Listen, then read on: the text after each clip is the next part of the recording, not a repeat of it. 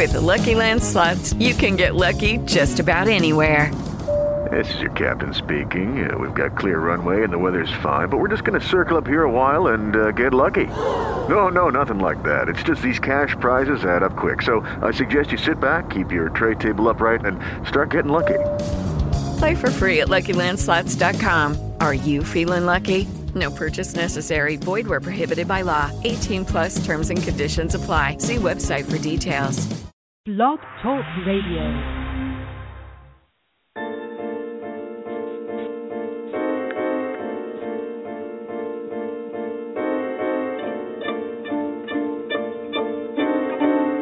Good evening and blessings, and welcome to another installment of the Gist of Freedom Estate. This show is produced by acclaimed historian, educator, and author Leslie Gist, and serves as our weekly live online discussion to celebrate the African American experience by honoring all the people, past and present, black and white, who, with faith and focus, are preserving our rich history through literature, the arts, the skilled trades, and the humanities. We thank you for joining us tonight, and we'd love you to be a part of tonight's discussion by calling in with your comments or questions to 347-324-5552. Hello, this is the Gist of Freedom. You're listening to Leslie Gist and Mr. Michael Coard, attorney activist. Mr. Coard, are you on the line? I am on the line, Leslie. How are you tonight? Listen, now that you're on the phone, I'm doing great. Could you just introduce yourself to the audience? You've been a regular on our show, and I'm grateful for that. Certainly. First of all, Leslie, do a great job with this show, informing the public and educating the public, and I'm happy to be a part of it. My name is, as you mentioned, Michael Coard. I'm an attorney from Philadelphia, but I always like to say that I am not a lawyer who happens to be a black man. Instead, I'm a black man who just happens to be a lawyer. And by the way, as you know, Leslie, I'm also the angriest black man in America. Right. But I think you're softening up because I saw some pictures of your godson on Facebook.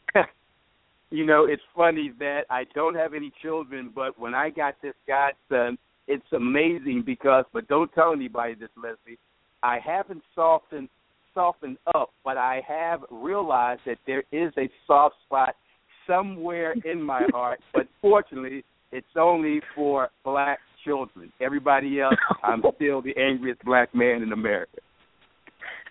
Okay, well, indeed you had the right to say that tonight. Let's just recap and tell our audience what's going on in the news and in our world. Well, and again, Leslie, thank you very much for having me on because I've been watching all of the news shows and listening to all the radio shows, and, you know, they do a relatively good job in trying to put the information out there, but it's only when there are shows like yours when you get people who are connected to the situation. In other words, when I talk about these injustices, I'm not talking like some Ivy League professor or reporter or columnist. I'm actually feeling it and living it because my people go through that every day. And that's one advantage you have. The other advantage you have with your show, Leslie, is that you give people like me a chance to do what Malcolm said. Malcolm always talked about making it plain. And when I see these lawyers on these TV shows and these reporters and columnists and journalists, they use this fancy legal jargon, and people are thoroughly confused and have no idea what's really going on. People get the basic news but don't find out what's really going on until there are shows like yours, black media outlets that put the information out there. And I got to say this before I go into the specifics. That's why I love being a host of the radio courtroom here in Philadelphia. It's on 900 AM WURD, and the president of this station is a person who's really committed and connected to the community. And the founder and owner was Dr. Walter Lomax. His daughter, Sarah Lomax, is actually the CEO. And she's one of the few people, and he's an ancestor now, but her father's one of the few people that would let an angry black man like me get on the microphone and put the information out. So big shout-out to 900 AM WRD, and certainly big shout-out to you, Leslie, for allowing me to do that kind of thing. Now, when I say that kind of thing, what exactly am I talking about? Well, Leslie, you asked the question, what's going on? Well, what's going on is what has been going on since 1619, when the Europeans enslaved the first 20 black folks here in America, starting out in Virginia. And people might say, well, Mike, isn't that hyperbole? Isn't that kind of extreme? Well, to a certain extent it is, because obviously the horrors of slavery make what we're going through now pale in comparison. What I always tell people is this, Leslie. We were in hell in 1619, and we're in hell today. Now, we're in a cooler part of hell than we were in 1619, but we're still in hell. Black people from 1619, when slavery officially began, up until 1865, when it supposedly ended, black people were going through the type of hell where white America said, you have no rights, and we're not going to respect anything you do. Well, in 1857, the U.S. Supreme Court in the Dred Scott decision said just that. The U.S. Supreme Court said the black man has no rights that the white man is bound to respect. And they should have changed that to say that black people have no rights that white America is bound to respect. That was way back in 1857. And one of the interesting things, Leslie, about that Dred Scott decision from 1857 is that it's one of the few blatantly racist decisions that has never been overturned by the Supreme Court. Now, people say, well, yeah, Mike, the Supreme Court never overturned the Dred Scott decision, but they didn't have to, because you black folks got the 13th Amendment, you got the 14th Amendment, you got the 15th Amendment. That's true. But still, you look at Brown versus Board of Education, and that case in 1954, that case actually overturned the Plessy versus Ferguson case from 1898. So many of the blatantly racist cases have been overturned later on by the U.S. Supreme Court. Decision is not one of them. And that's the perfect segue into what we're talking about today. When that grand jury came back in the Michael Brown case, that grand jury said this black youngster has no rights that white folks are bound to respect. When the grand jury came back in New York, they said this black man, Eric Garner, has no rights that white folks are bound to respect. People often talk, Leslie, about how we need to exercise our rights, and that's a great point. We do need to exercise our rights, but we got to concede that when the rights were created for Americans, they were never intended to be created for African Americans. So what America is doing today, whether it's Michael Brown, whether it's Eric Garner, or whether it's hundreds of other black victims of police brutality, people like Oscar Grant and Sean Bell and Amadou Diallo and Eleanor Bumpers and Donta Dawson, Ramarley Graham, Ezell Ford, so many others, the laws were never designed to protect us. So the American legal system is actually doing what it intended to do from the very day. But there's still things we can do about that. Let me talk specifically, Leslie, about what happened in the Michael Brown case. Well, we all know the history. We know the background. We know how he was shot and killed by a white police officer. We know he was unarmed. So most people have the basic information about that case. But what people don't have is what really happened in the grand jury proceeding.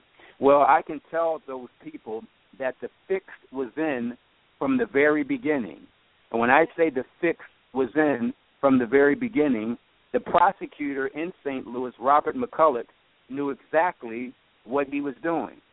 And what I mean by that is this. He impaneled a grand jury.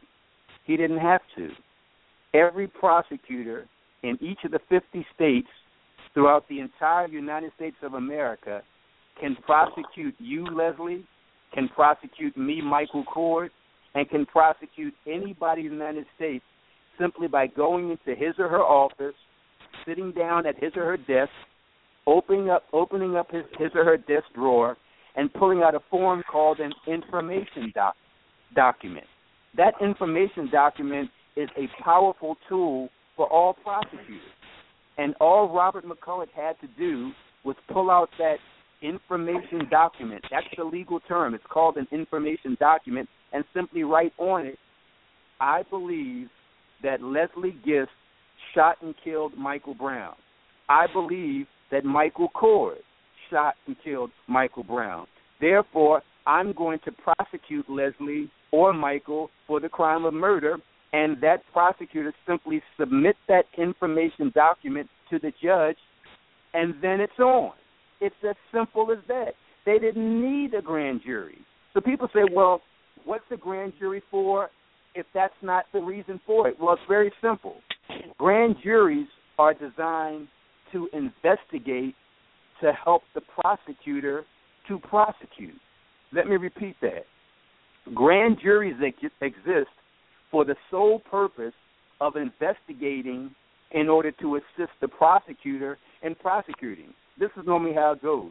They're often used in political corruption cases or organized crime cases or white-collar, multi-million-dollar fraud cases, because in all those types of cases, what happens is if it's a political corruption case, you got a senator or a congressman who's basically untouchable because he was smart enough in his political corruption not to get his hands dirty. So he's not going to accept the bribe personally. He's going to have a middleman. So you don't have, as a prosecutor, the evidence to get that congressman. So what do? You impanel a grand jury, and you bring in that secretary. You bring in that office manager. You bring in that office supervisor, and you say, hey, Madam Secretary or Madam Supervisor or Mr. Manager or whatever, we think you were involved in this corruption. What we're going to do now is to give you immunity. If you tell us everything you know about what the congressman did, about what the senator did, we'll give you immunity. So you build up a case by having the grand jury to get all that information from the little fish in order to get the big fish. Same thing in organized crime. You can't get Don Corleone for killing people, but you can get that street soldier who actually pulled the gun and killed the guy. That street soldier. I have a quick question. Yeah, please. Yeah, okay. I have several. Let's start off with, I think the prosecutor attempted to recuse himself because you let me know if it's true. His father was murdered by a black man? Leslie, great question. The answer is yes, his father was killed by a black man, but no, he did not attempt to recuse himself, and there were many lawyers throughout Missouri and throughout the country that were demanding that he recuse, and so people know what we're talking about. Recuse means when you remove or excuse yourself from the case because you either have bias or the appearance of bias. And because Robert McCulloch's father had been killed by a black man, and because Robert McCulloch never prosecuted a police officer, the lawyers in the community were asking him to recuse himself. He refused to do so. Wonderful. And you gave us an excellent definition of a grand jury and why one would need one. And in this case, the one in New York with Eric Garner, it was clear cut.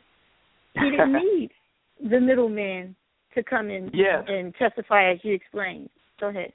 Yes. Leslie, you hit it right in the head. I mean, I would argue that it was clear cut in the Missouri case with Michael Brown. I'll explain that later. But it was even clearer in Eric Garner's case because you could see the video. You could see what went on. Leslie, let me just make this one quick point before I hear your follow-up. I was explaining how a prosecutor can simply prosecute by pulling out the information form, filling it out, and let it begin. That's all he had to do. But even if he was going to use a grand jury, people need to understand that a grand jury is not special because of the word grand. There's two types of juries. There's a petite jury, also known as a regular jury. That's the trial jury. 12 jurors and 2 alternates find you guilty or not guilty. That's called a petite or small jury, also known as a regular jury. What's the grand jury? Grand jury is only called grand because it has more members. A regular jury has only 12. A grand jury usually has anywhere from 15 to 23. I'm an attorney from Philadelphia and Pennsylvania. We have 23 in the grand jury.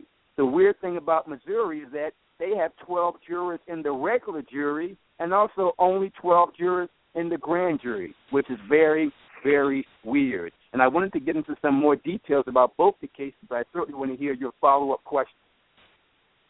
Oh, no, those were the two questions I had. Okay, great. And if you have any others, Leslie, as you know, because you've been knowing me for a while, just yell and scream, because when I get on that soapbox, I can't stop. So you got to pull me off by yelling and screaming. Now, this is the thing. Grand juries are only called grand because they have more members than the regular or petite jury.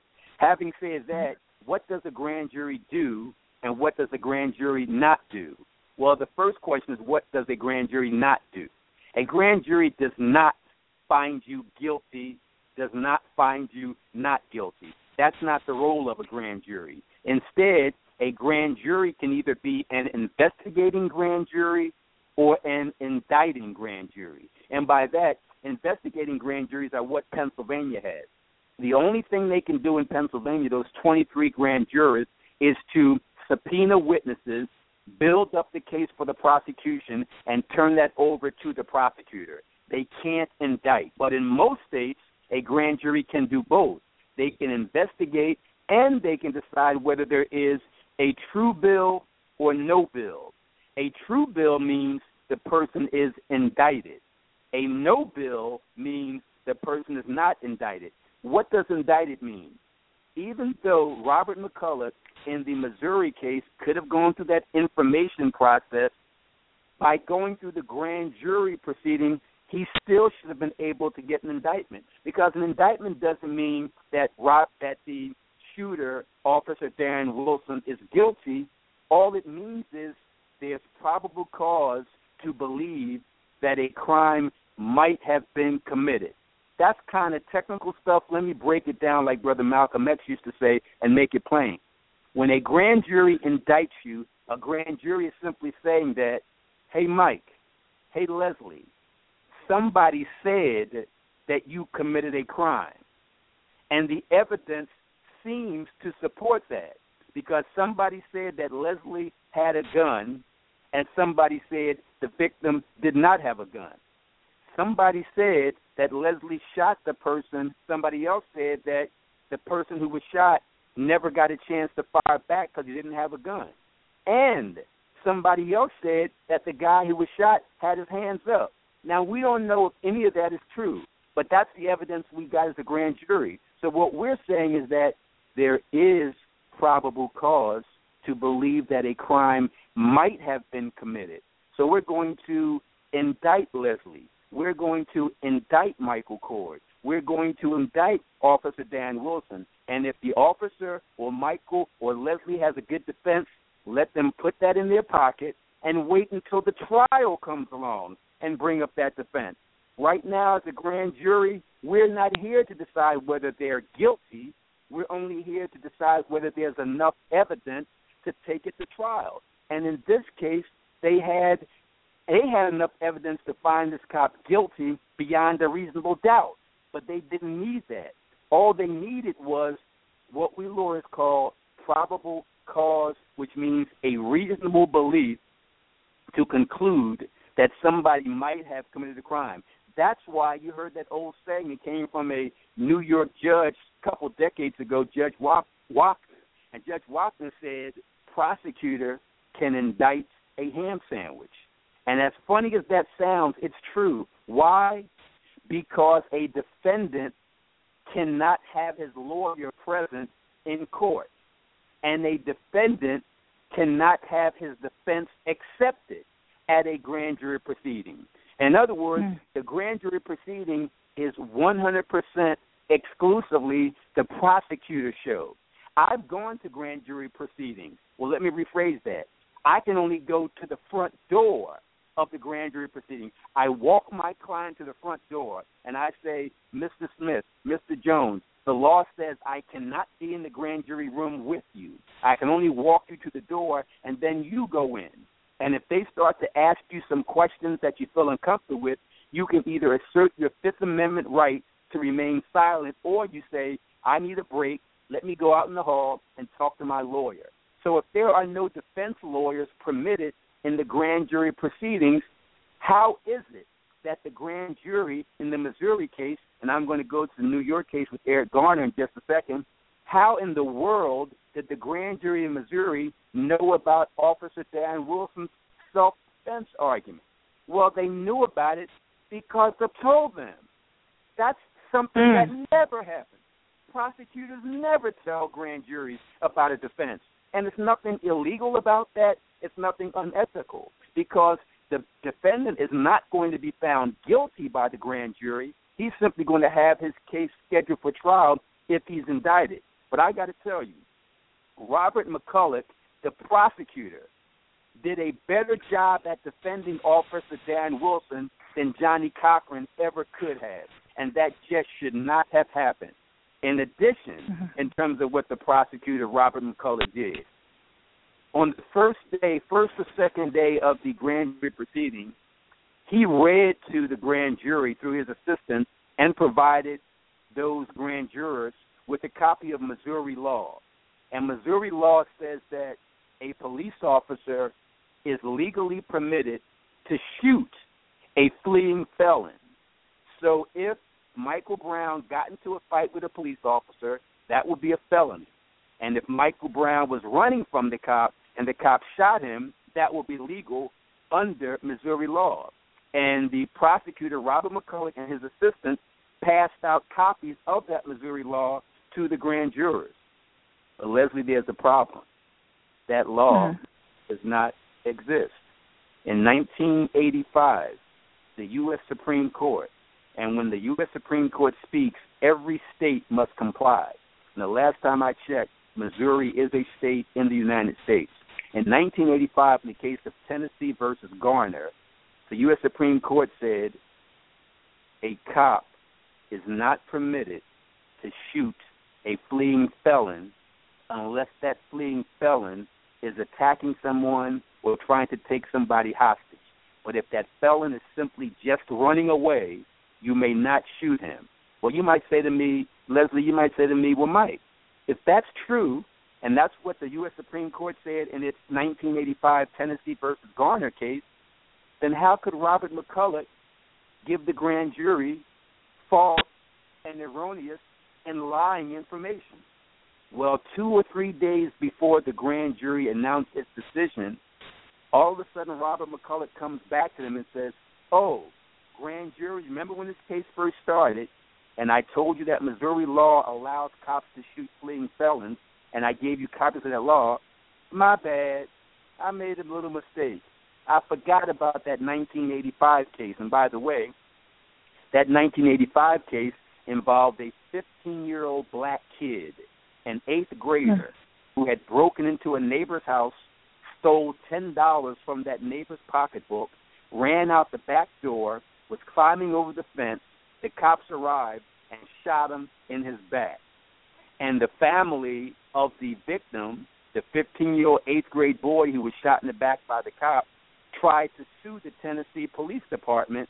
And initially they were saying, hey, you can't sue the cops because the law allows you to shoot him in the back. But the Supreme Court said, no, it doesn't.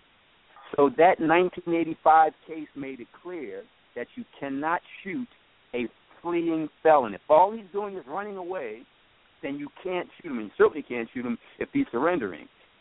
So Robert McCulloch lied to the grand jury through his assistant at the beginning of the grand jury proceeding and then tried to clean it up a few days before it ended. That's absolutely outrageous and absolutely unethical. In fact, one of the local news stations, one of the national news stations, interviewed the Attorney General for the state of Missouri, who's actually the boss of Robert McCulloch. Attorney General said, yeah, you're right. We did kind of mess up on that. We should not have told the grand jury that. We shouldn't have given them that law, and we shouldn't have set it up that way. And all I can say is that we're sorry. What do you mean you're sorry? The other thing, Leslie, I failed to mention is that just like Robert McCulloch didn't even need to go through a grand jury, he could have simply used that information document. People would be surprised also to know that a grand jury's decision is a mere recommendation. It's not law. So Robert McCulloch could have gotten this decision by the grand jury and rejected it and gone to another grand jury. So people are thinking that the case is over legally, it's not over. Robert McCulloch could get a second grand jury to look at the case again, and he can do it right and lawful this time, or he can forget about the grand jury altogether and simply submit the information form. But he doesn't. I have a quick question for you. Yeah, please. We have some calls on the line. Do you want to take them now, or do you want to take them later? Let me spend 2 minutes wrapping this up, and I'll be happy to take their calls. I want to answer your question. So this is what could happen. It's not over. The people and the public should pressure Robert McCulloch to either impanel another grand jury because he legally can, or even better, have him forget about the grand jury, fill out the information form, and prosecute this cop for murder. In addition, when Robert McCulloch allowed Officer Darren Wilson to present his self-defense argument, that's totally irrelevant. Prosecutors never allow that at preliminary hearings or at grand jury proceedings. This was a case that should have involved first-degree murder or second-degree murder, or at least manslaughter or something called armed criminal action. And just quickly in the last minute before we hear the callers, let me give a 1-minute summary on Eric Garner. Eric Garner's case is even stronger than Michael Brown because you see it right there on video. And what the prosecutor in that case, in that situation, it was a Staten Island grand jury, and the prosecutor was a guy by the name of Daniel Donovan. And Daniel Donovan only submitted to the jury, the grand jury, 2 charges. One was manslaughter, and the other was criminally negligent homicide. But that prosecutor never submitted to the grand jury the charge of reckless endangerment. All the charges should have applied: manslaughter, criminal negligent homicide, and reckless endangerment. Reckless endangerment would have been so easy to prove because you can show what's going on. There's also the charge of second-degree murder. What's second-degree murder? That means when you are recklessly indifferent to human life and cause somebody's death. What does that mean? You take a stick and you put it around the person's neck and you choke them till they die. Even if you didn't intend it as a first-degree murder, that's certainly second-degree murder. New York statutory law, specifically Section 125.25, clearly says that if you engage in reckless action leading to somebody's death, that's second-degree murder for which you face 15 to 25 years. So all the stuff I told you, Leslie, about the Missouri grand jury, about the Staten Island grand jury, I can wrap it up in one sentence by saying 1857, Dred Scott, black folks have no rights that white folks are bound to respect, but there are ways we can get those rights. I'm happy to answer any questions. Okay. And then I have some questions for you as well. So we have, we'll start off with area code 201. If you want to say something, your line is open. The Greater Harlem Chamber of Commerce. Can you hear us? Area code 201, we hear your radio. If you want to say something, you can, and we'll move on to the next call. Culture-related issues. Okay. And we must understand that Eric Garner. All right. Okay. We'll move on to 215. Are you ready? You're on the line. 215-200. Mr. Coard, I think we have a lot of shy people. Yeah, in fact, the first person from the 202, it sounded like he had bad reception on the cell phone. I hope that person can call back so I can answer the question. And the next one, which was the 215 area code, I didn't hear anything, so maybe the person is ready to talk now. Okay. 732, are you ready? 732? What's going on? 215? Yeah, can you hear me? Yes, we can hear you. Loud and clear, yes. Okay. Hey, Brother Michael X, how you doing? I'm doing well. Thanks for calling in. How are you tonight? Yes, sir, I'm good. I'm a first-time caller. I wanted to know, is it possible to kick off a class action lawsuit against the police department? Excellent question. The answer is yes, but it depends. One, class action means that all the plaintiffs, which means the victims, have to be similarly situated. That's the legal term. similarly situated. So all the plaintiffs have to be people who are either family members of folks murdered by cops or people themselves who have been beaten and assaulted. Once you got all those people, 50 people, 500 people, 5,000 people, and they're all similarly situated, those are the plaintiffs. That's the plaintiff class action group. Now you got to go after one particular type of defendant, whether that defendant is the Philadelphia Police Department or the Ferguson Police Department or the Staten Island Police Department. So one, you need a group of people who are similarly situated, who've been victimized by the same defendant. Now you have to do it pretty much state by state or county by county or city by city, because you can only do it on the federal level with a federal defendant if the defendant, for example, was the FBI or the Secret Service or the CIA. But when we talk about police brutality, we're pretty much talking about local police departments. So there would have to be a number of class actions throughout the country for each particular police department. Because think about it. I, living in Philly, if I was beaten up by the Frank Rizzo type of cops here in Philly, I could only sue them. I can't sue the people in Ferguson, Missouri, because I haven't been victimized by them. So to answer your question, which is a great question, yes, there can be class actions, but there would have to be a lot of them across the country by people victimized by the same defendant, by the same Ferguson Police Department, by the same Staten Island Police Department. So it would have to go all across the country, and that would be a couple hundred at least. It can be done, and it should be done. Mm-hmm. All right, so let's go to 215-848. You're on the line, 215-848? No? Okay. Let's try 201-838. Hello, 201-838? Yeah, Leslie, I can hear a lot of feedback. I guess they're having trouble with their cell phone as well. Yes. Well, I have a question. Gentleman asked about a class action suit. What about suing, not just suing them as a class action suit, but when we have this proof that in the New York case, the officer that held Garner in that chokehold that eventually led to his death, he was sued 3 times previously. Mm-hmm. Okay. What can be done as far as this class action suit, and can the family bankrupt not only the police department but also the police union? The answer is basically yes. And when I say basically yes, what I mean by this, let's say, for example, Leslie, you are on a bus in Dallas, Texas. So you're on the Dallas Rapid Transit System, and Michael Coard is on a bus in Philadelphia, and we have something called SEPTA Transit System.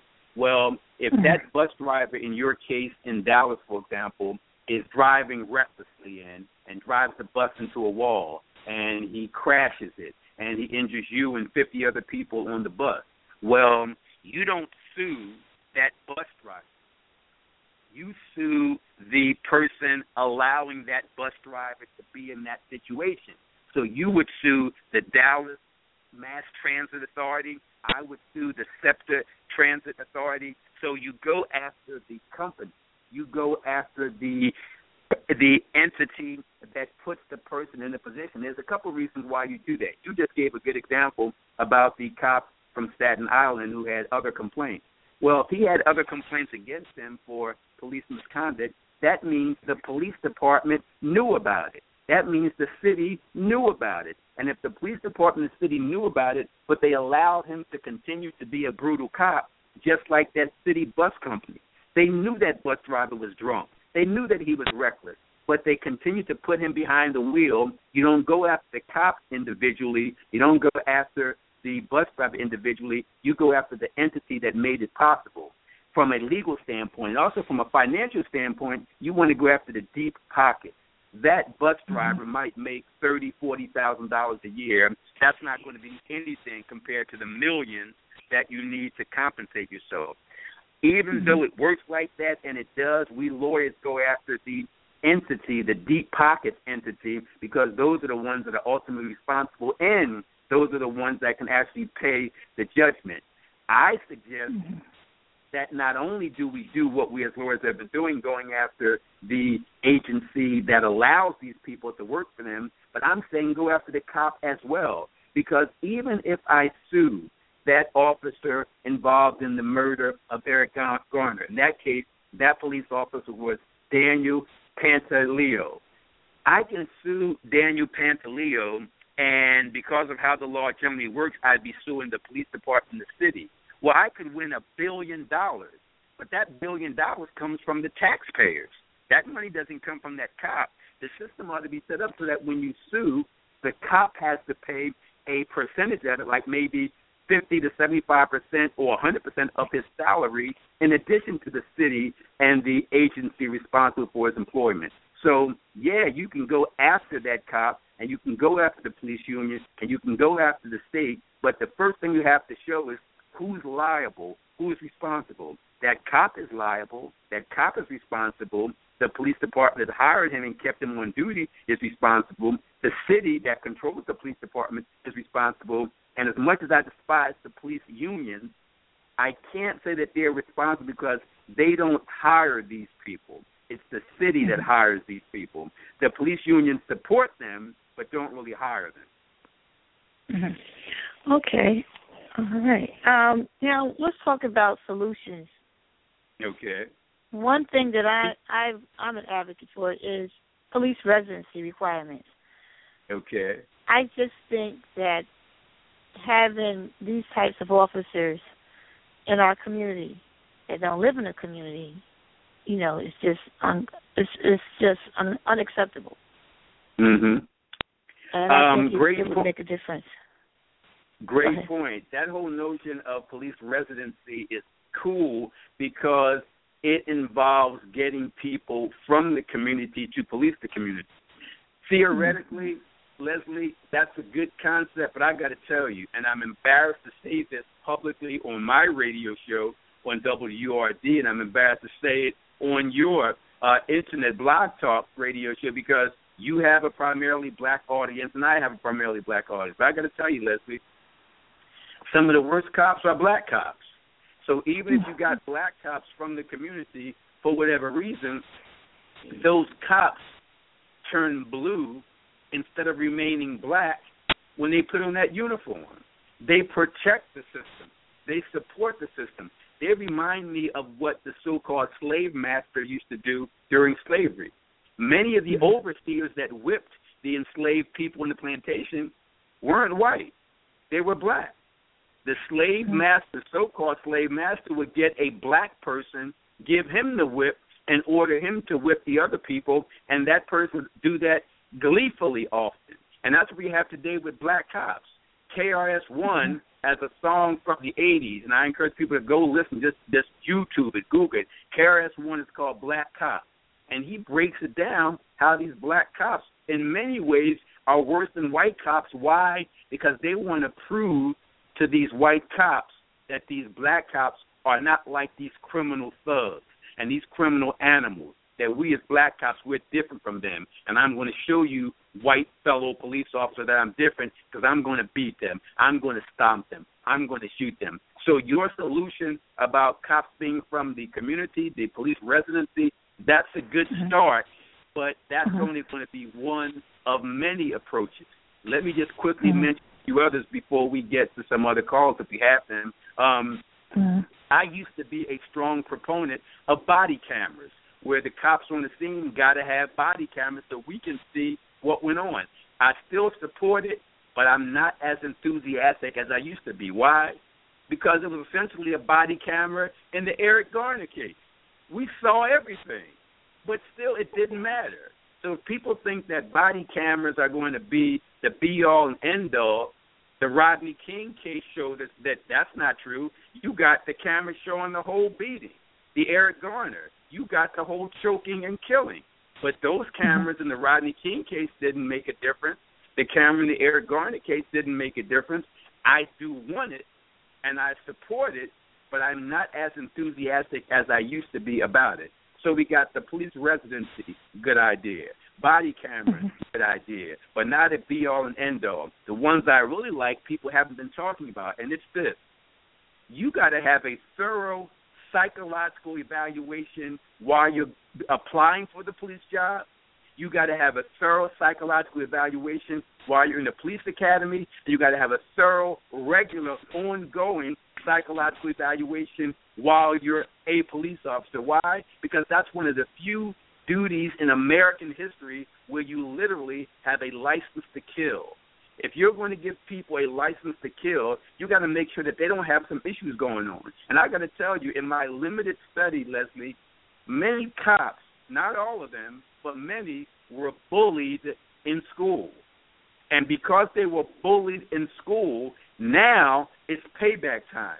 Now they can pay back all the people who used to take their lunch money and push them around in school because now they're police officers.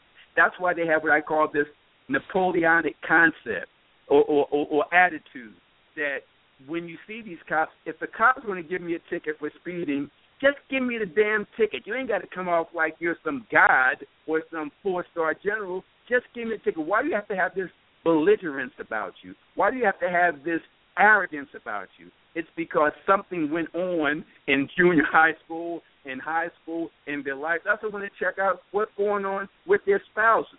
You know that police officers, as a profession, have the highest rate of spousal abuse than any profession in America. What's up with that? The suicide rate is one of the highest. So there's something going on with people who have a license to kill. That's why you got to have a thorough psychological evaluation when they apply, a thorough psychological evaluation when they're in the police academy, and a thorough psychological evaluation ongoing, once every couple years while they're police officers. That's a solution. Another solution is there should be community evaluation. In other words, once you become a cop, you can only keep your job based on recommendations from your police supervisor and recommendations from the community. If they got like NAACP chapters and others, they should be actively involved. You were saying something, Leslie? We have a few more callers on the line. You want to? Certainly. I got some more solutions, but I want to hear from the callers. Okay. 215-432. You're on the line? Yes. Good evening. The one question I have, I live in Philadelphia. One question I have that I've never really understood, and maybe Michael can explain it. The police officers, they're paid by taxpayers' money? Yes. What is the fraternal order of police? Great question. The Fraternal Order of Police is nothing but the police union. They're simply other police officers that were created, the organization was created to protect the rights of cops. Just like if you work at a factory, you want to have a union at that factory so the employer can't violate your rights as a worker. That's what the FOP, the Fraternal Order of Police, are there for. In New York, they call them the Benevolent Society. But to answer your question, it's simply the police union designed to protect the rights of police workers. That's all. Okay, because it seems like being like under the umbrella of being in the Fraternal Order of Police is like a brotherhood, and that's where they build this blue wall where, you know, once you put on the uniform, regardless of what happens, we're all brothers, so we don't, go against each other. You're right. It's like a fraternity, and not just a fraternity. When you got black cops who buy into that, Latino cops who buy into that, Asian cops who buy into that, gay cops who buy into that, so to become a part of that fraternity. But the other thing is this. Not only is it a union, not only is it a fraternity, it's also a powerful political lobby, so that when city council people run for office or mayoral candidates run for office, that union votes in the block. If they got, for example, in Philadelphia, there's nearly 7,000 cops in Philly. So now that union got a block of 7,000 votes. and the mayor knows that if he don't get that 7,000 votes in, the husbands and wives of those 7,000, the brothers and sisters and the friends, so they got political power and they got a budget. Those cops got to pay union dues. So now they got money to vote you into office or vote you out of office. So it's a fraternity and it's a powerful political lobby. But it's only supposed to be a union, but it's much more powerful than that. Oh, so that's why we never have someone running for office who says that as part of their format for the community that they will make sure that the police function correctly in our community. That's exactly right, because they know on the one hand, if they support the cops, they got those 7,000 votes times 3 or 4 with the family members and friends of those cops. That's about 25,000 votes right there. But if you are beaten up by the cops, so I'm beaten up by the cops, you and I don't have a union like that. We might have 10, 15, 20, maybe 100 people that can support us. So now that elected official, that candidate, he's saying, am I going to support Michael Coard, who only got 100 votes against me, or am I going to support the FOP that got 25,000 votes? It's as simple as that. But if the people, like you and me, come together, if the cops got 20,000 votes, you and I got 250,000 votes. We just got to come together. Wow. Okay, let's try 201-838. Hello? Yes, Hello, we can hear you loud and clear. Can you hear me? Yes, I'm calling from North Jersey, and I basically want to say two things. Tony Coard basically spoke about black cops kind of being the worst. In the Rodney King beating, black cops stood there and did absolutely nothing on stopping the white cops from beating him. And I was appalled because I happened to see Rodney King before he died when he came to the Schaumburg. And he basically spoke about that whole incident where he sued them. He lost the judgment, but he sued them anyway. And he was appalled also because they stood there and did absolutely nothing to try to help him. Yep. And not only that, and I'm glad you raised that, people would be surprised that, did you know that the cops have no legal obligation to stop crime, whether it's crime being done by a street thug or crime being done by a fellow police officer?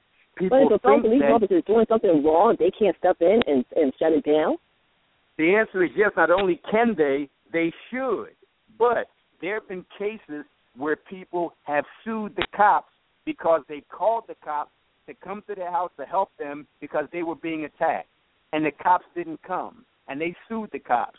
But the courts have said, as crazy as it sounds, the cops have no legal obligation to stop crime. I'm just telling you what the law says to show you how crazy the law is. So I'm saying to you, when those black cops stand around and watch those white cops beat the slop out of people, those black cops know that they're not going to get in any legal trouble for not stepping in to stop the beating or by not stepping in to arrest the fellow cop. Now, I got to be clear. That cop, because there was a case, I believe, in California where a woman was being shot at by her ex-boyfriend, and she was able to drive a half a block away, guy down the street, he's shooting at me. You know, the cop said, I'm busy, and kept it moving.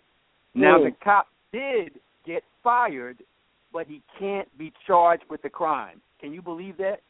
That's unbelievable. Only because I think that a lot of the black cops are afraid to sometimes step in because they're afraid that the white cops are going to come back at them. Just had a case basically where a white cop shot a black cop.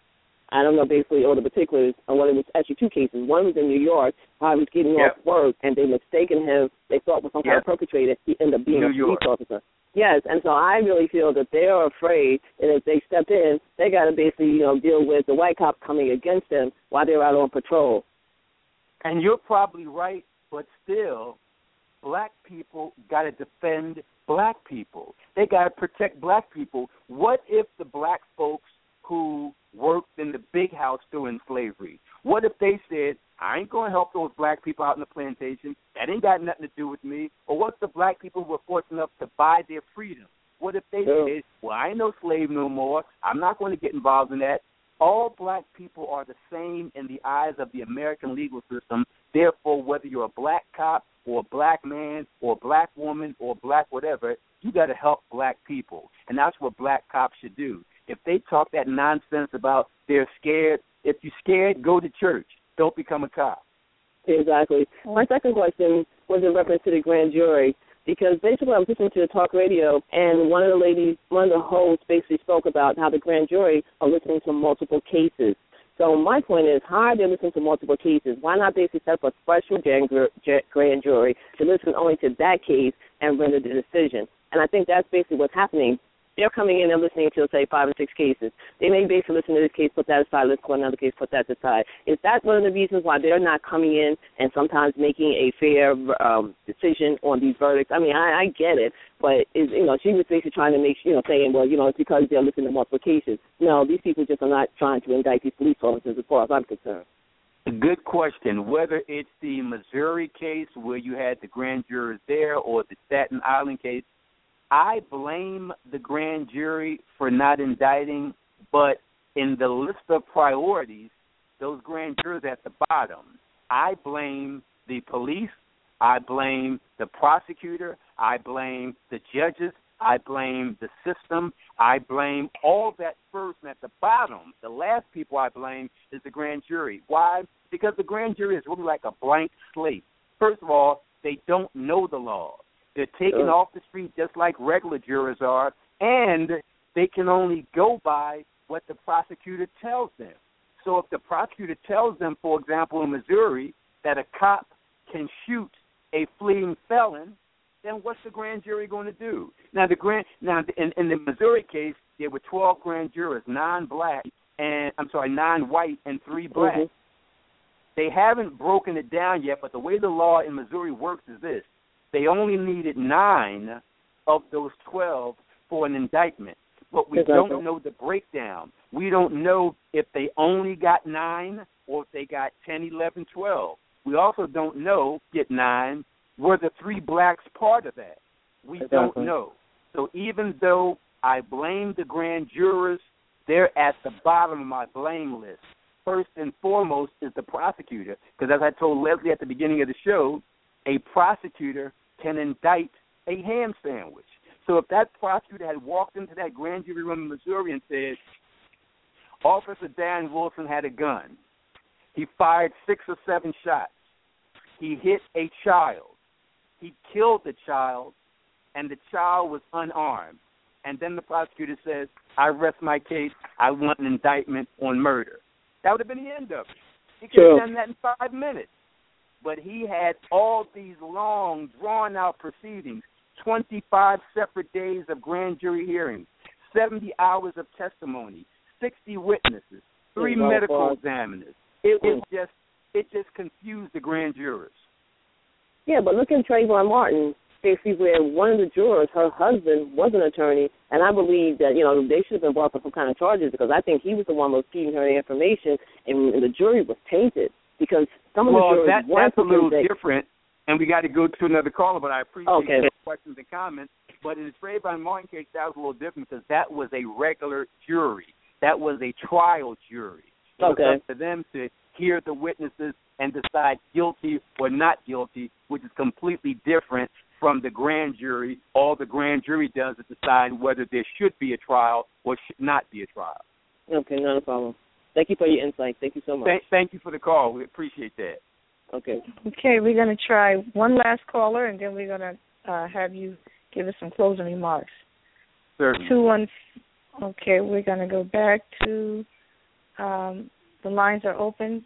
215, last 4 digits, 8737. Do you have any questions?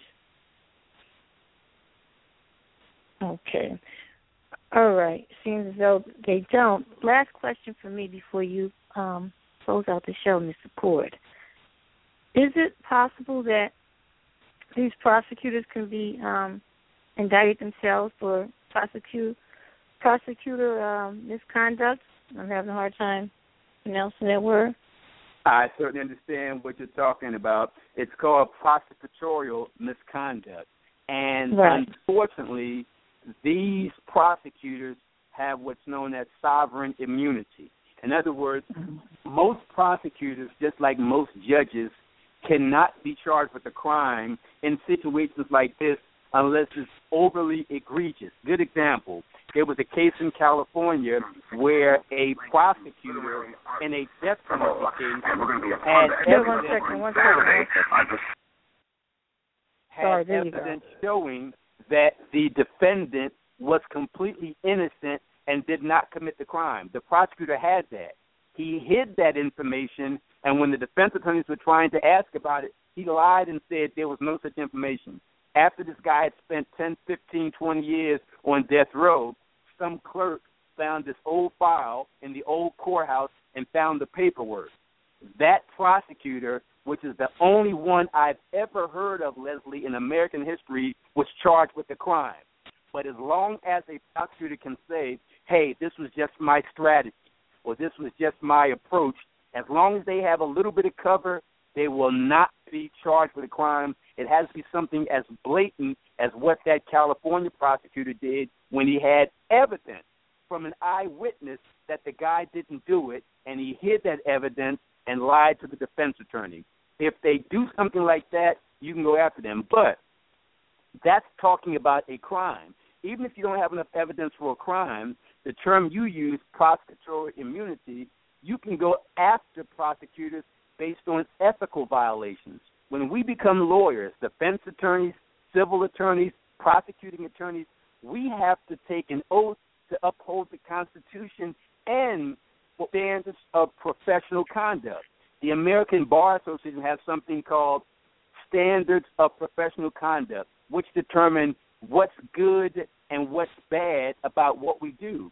And one of the first rules, Leslie, is that we must show complete candor to the court. What does complete candor to the court mean? It means you cannot lie as a lawyer, you cannot lie to the judge, and you cannot lie to the jury. In addition, you can't mislead the judge.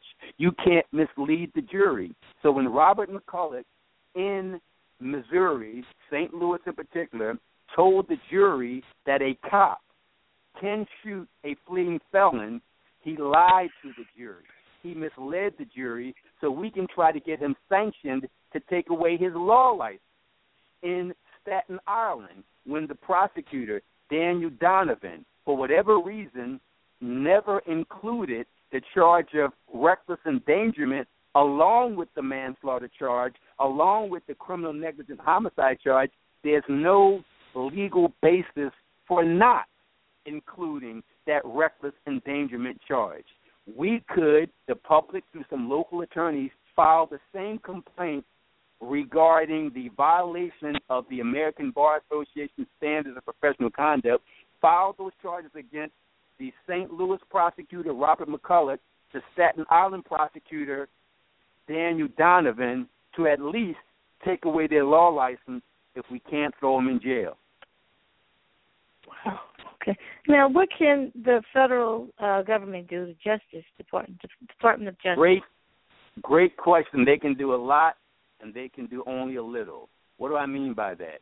They can file criminal civil rights charges, and you can be placed in jail for a long time, which means that New York cop, Daniel Pataleo, and that Ferguson cop, Darren Wilson, if they're prosecuted by the feds and convicted, they could spend a very long time in prison. But it's almost impossible to get a conviction on federal charges in these kind of cases. Why? Because you not only have to show that these cops murdered somebody, you got to show, and this is absolutely required, that the murder was motivated by blatant racism. It's like these laws that were passed, these federal prosecution civil rights, they were passed in connection with the Klan, because the Klan would attack people strictly for racist reasons. The cop could come in to the federal trial and say, yeah, I choked that guy on purpose. Yeah, I shot that guy on purpose. But it had nothing to do with his race, and you have no evidence to prove it had anything to do with race. So the feds can do a lot by charging them, but they can only do a little by proving it. Unless these cops are members of the Nazi Party or the KKK or you can show them using the word nigger and stuff like that, it's impossible to get a conviction on the federal level. On the state level, all you got to show is the crime. On the federal level, you got to show both the crime and the racist motivation. So it's going to be almost impossible to do anything on the federal level. Okay. Any closing remarks? Closing remarks is there's a lot that folks can do. We can pressure the Missouri Attorney General. We can pressure the New York Attorney General to forget about those damn indictments and simply file the information and bring those two cops to justice. That's the first thing we can do. The second thing we can do is support the types of groups that are organizing effectively against police brutality. Here in Philadelphia, we've got a local group, but we're branching out to get chapters outside of Philly, throughout Pennsylvania, and outside Pennsylvania throughout the entire country. That group is called F the Police. And F the Police does not stand for what people think it stands for, or maybe it does. But in our case, F the Police stands for Film the Police. And Film the Police is a group that's designed to monitor police misconduct and to have them not only sued in civil court, but prosecuted in criminal court. And this F the Police group, we have a Facebook page, but folks can reach us 24/7 at our local Philadelphia number, which is 785. That's 215-552-8785. Or, because this F the Police group is a committee of the attack organization, ATAC, Avenging the Ancestors Coalition, that's the group that fought for the historic slave memorial. We're now fighting against police brutality, and that's why ATTACK has this F the Police committee. Folks can email us at attack@avengingtheancestors.com. That's ATAC@avengingtheancestors.com. They can call us at 215-552-8785, or they can email us at ATAC@avengingtheancestors.com, and we're coming up with a national type of approach to not only ending police brutality, but getting cops fired and locked up. Okay. Wonderful. Thank you so much, Mr. Coard, for always coming on the show and helping us out and educating us. I know I received a thorough education, and I appreciate everything that you've been doing in the community. And I appreciate you doing that. And Leslie, if you don't mind, if I can announce to your listening audience when I'm on the radio so that they can tune in not only just in Philadelphia but worldwide. My show is called The Radio Courtroom. And on that Radio Courtroom show, we do exactly what Leslie and I did tonight. And locally in the Philadelphia area, you can hear the Radio Courtroom show on Wednesdays at noon and Sundays at noon at 900 a.m. WRD. That's 900 a.m. WRD. Or just check us out on the Internet. Same thing, 900 a.m. WRD.com. So whether it's the radio or the Internet, we talk about this kind of stuff. And Leslie, anytime something comes up and you want me back on, let me know, and I'll be happy to be on your show because you do great work enlightening our community. Thank you so much, Mr. Coard, and enjoy your evening. Thank you. Have a good evening. Bye-bye. Judy was boring. Hello. Then Judy discovered ChumbaCasino.com. It's my little escape. Now Judy's the life of the party. Oh, baby, mama's bringing home the bacon. Whoa, take it easy, Judy. The Chumba life is for everybody. So go to ChumbaCasino.com and play over 100 casino-style games. Join today and play for free for your chance to redeem some serious prizes. ChumbaCasino.com. No purchase necessary. Void where prohibited by law. 18+ terms and conditions apply. See website for details.